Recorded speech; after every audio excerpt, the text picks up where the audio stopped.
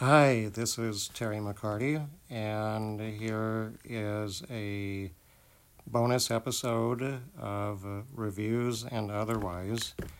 And this is 10 Guilty Pleasures, films of childhood and adolescence, and most of them fall between the late 60s and early 80s. So, without further ado, let's jump right into the first film on the list, and it's an Italian Western titled White Comanche. Joseph Cotten leads the supporting cast, but it has an actor who boldly went from the Starship Enterprise to playing the lead of a Caucasian man raised by a Native American tribe. Yes, Mr. William Shatner.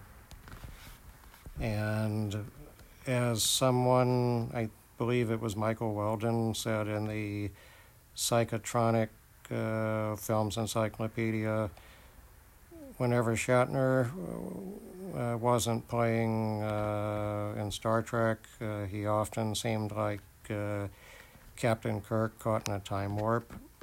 And it has the elocution and classic actor line readings that Shatner in the 60s was quite well known for. So that is film number one. Number two is Caprice, which was the second and last of the Doris Day collaborations with director Frank Tashlin.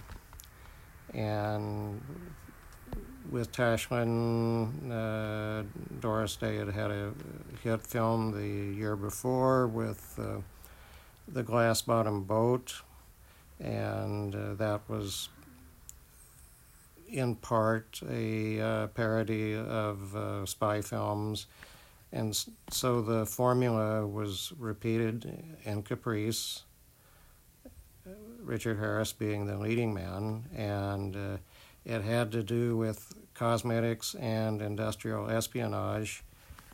And it's quite interesting because you can see where the original filming took place, and then where 20th Century Fox must have insisted on reshoots to make the proceedings a bit more palatable to what was remaining of the core Doris Day audience. So you have some of the Frank Tashlin sight gags and slapstick, and then you have a cutaway to,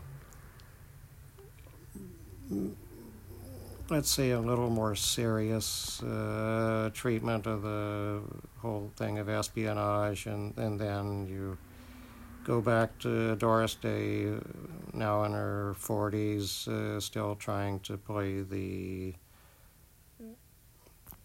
virginal heroine.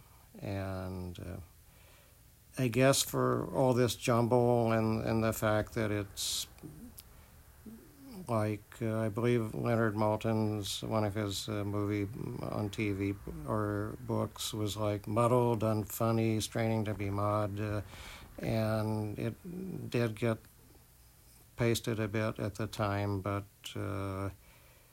I saw it years ago at Melnitz's theater at UCLA when there was a Frank Tashlin festival, and it actually, for the most part, holds up. So I do recommend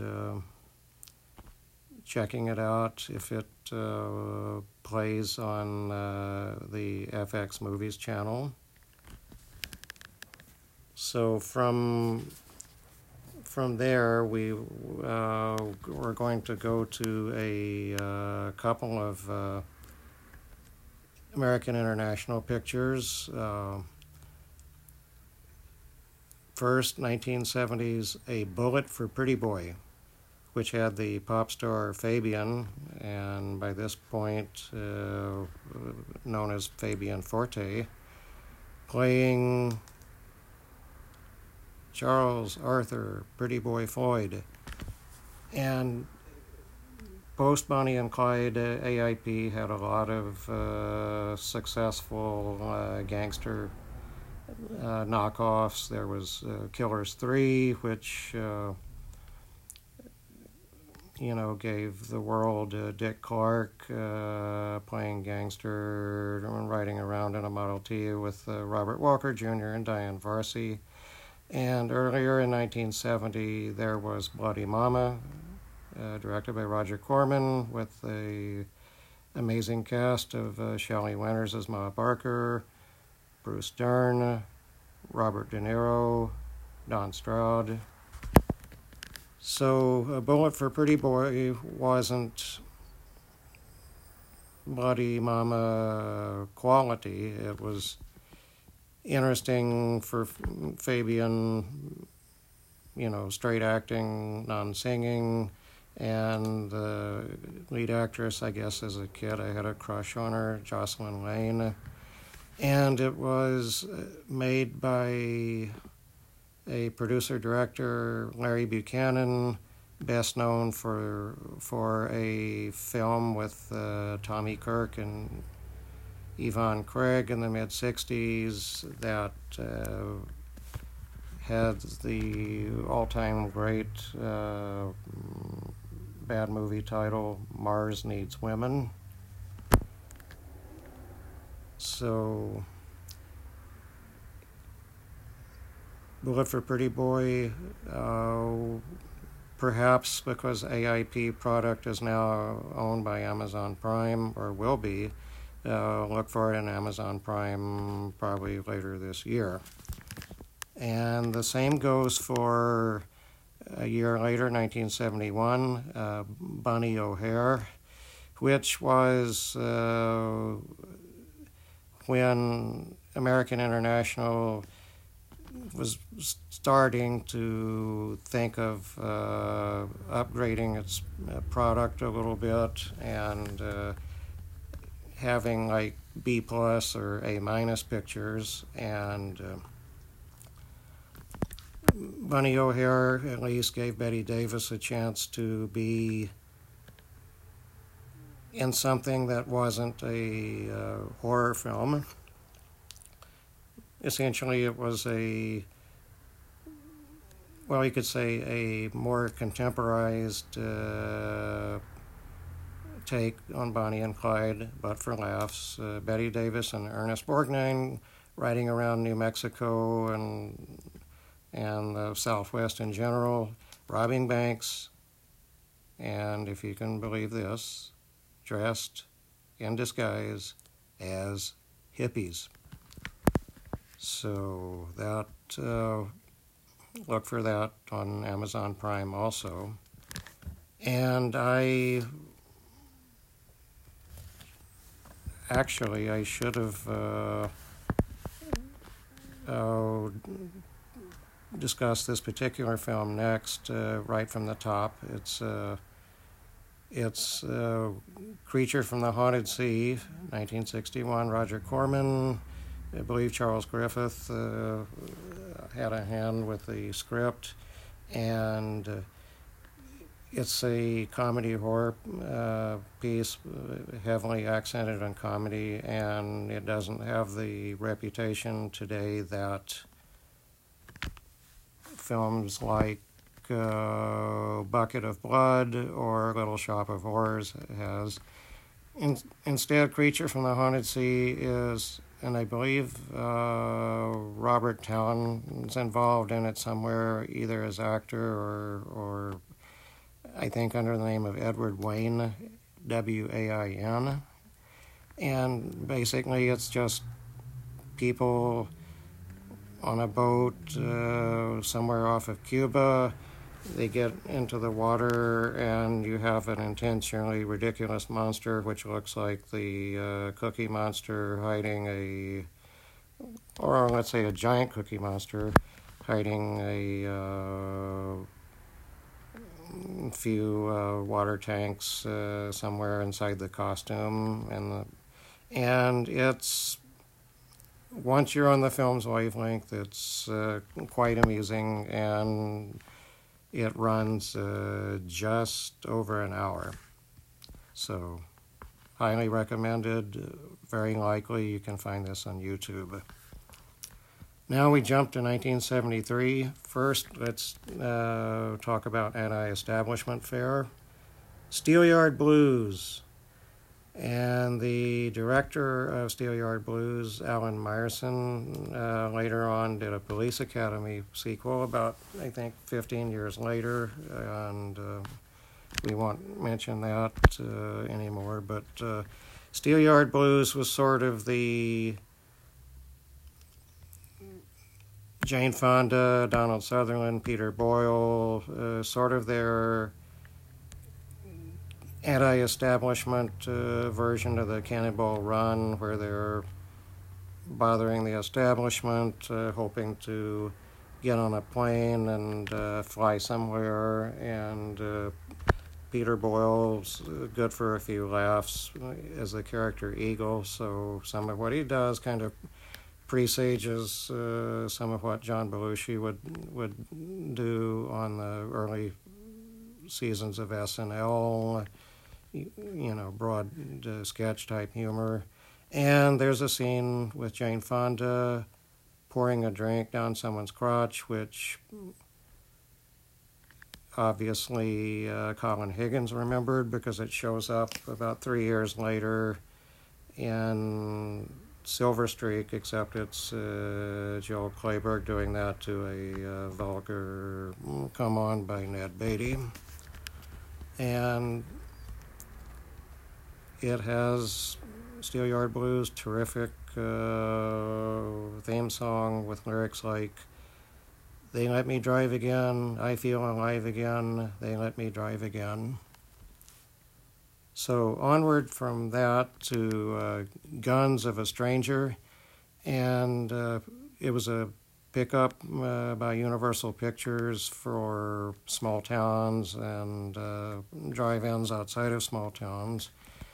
And the country pop singer Marty Robbins playing a character named the Drifter, and it's cheaply made, and it looks like basically Marty had invited a camera crew over to his backyard to film him and character actor Joel Wills and other people playing cowboy.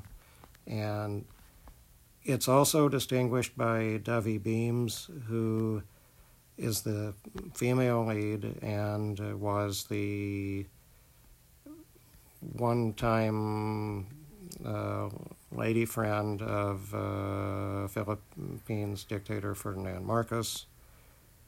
And she has the best line reading in the film toward the end when she looks at Marty Robbins and asks him, "Are you going to keep on drifting?" So now we'll jump to 1978, which was a banner year for either guilty pleasures or movies that were just so bad they remained bad. And it was Tony Curtis's luck that year to be in the Bad News Bears Go to Japan, which is, well, let's say it's far worse than the first two Bad News Bears, and worse than the compromised Richard Linklater remake with Billy Bob Thornton. But the Tony Curtis film of 1978 we're going to quickly discuss is the MANITOU. The MANITOU co-starred him, Susan Strasberg, Michael Ansara, a little person wearing a Native American type hair, and it was basically about a demon that at first started as a boil on someone's back, and then becomes a human being and bursts out of the person's back, and then by the climax, everything's about 45 degrees below zero, and it's a horror film that's just unintentional, nonstop hilarity, brought to you by a filmmaker named William Gardner. Next, a film that gets very little love because it's a remake of a iconic film, and that's Michael Winner's 1978 The Big Sleep, which made the audacious move of having Robert Mitchum repeat his Philip Marlowe role from Farewell, My Lovely, but teleporting the character from World War II Los Angeles into 1978 London. And with The Big Sleep 78, it's not a bad film at all. It's another thing of once you're on its wavelength, it's quite interesting and has some fascinating casting. Candy Clark in the Martha Vickers role, being able to be a little more graphic than Martha Vickers was allowed to by the production code in the 40s. James Stewart as the General Sternwood in a small role. And probably my favorites are like Oliver Reed playing Eddie Mars, and Richard Boone as Canino. And once you put Mitchum in a scene with either or both of them, you definitely have a watchable movie. So it has the 78 Big Sleep has in recent years been popping up again via Shout Factory or DVD, both here and in the UK. Highly recommended. And so one final film to mention before this special edition rolls to a close, and that's 1982's Forbidden World. As AAP did with Bonnie and Clyde in the late 60s and very early 70s, Roger Corman's New World did to Alien in the late 70s, early 80s. I never got to see Galaxy of Terror, which had the combination of Aaron Moran, just off Happy Days, and Edward Albert, Eddie Albert's talented and son who passed away too young. But Forbidden World has, I'm not sure which Vint brother in the lead, Alan or Jesse. And anyway, he looks kind of like Bill Murray. And Forbidden World is, at least they have a different kind of cheap-looking monster than what I presume that they had in Galaxy of Terror. But it moves along. It's, I think, under 90 minutes, and another film with a repository of great dialogue that's delivered straight-faced and not intended to be funny, but comes out funny. An actor named Lyndon Childs playing the resident scientist on the ship. gets to say this wonderful, wonderful line. "It looks like we have a genetic wildcat here." And that is 10 Guilty Pleasures. Please check out some or all. And again, this is Terry McCarty. Thank you so much for listening. The next episode will be sometime later this week, discussing, among other films, John Krasinski's A Quiet Place, Part 2. Thanks so much for listening.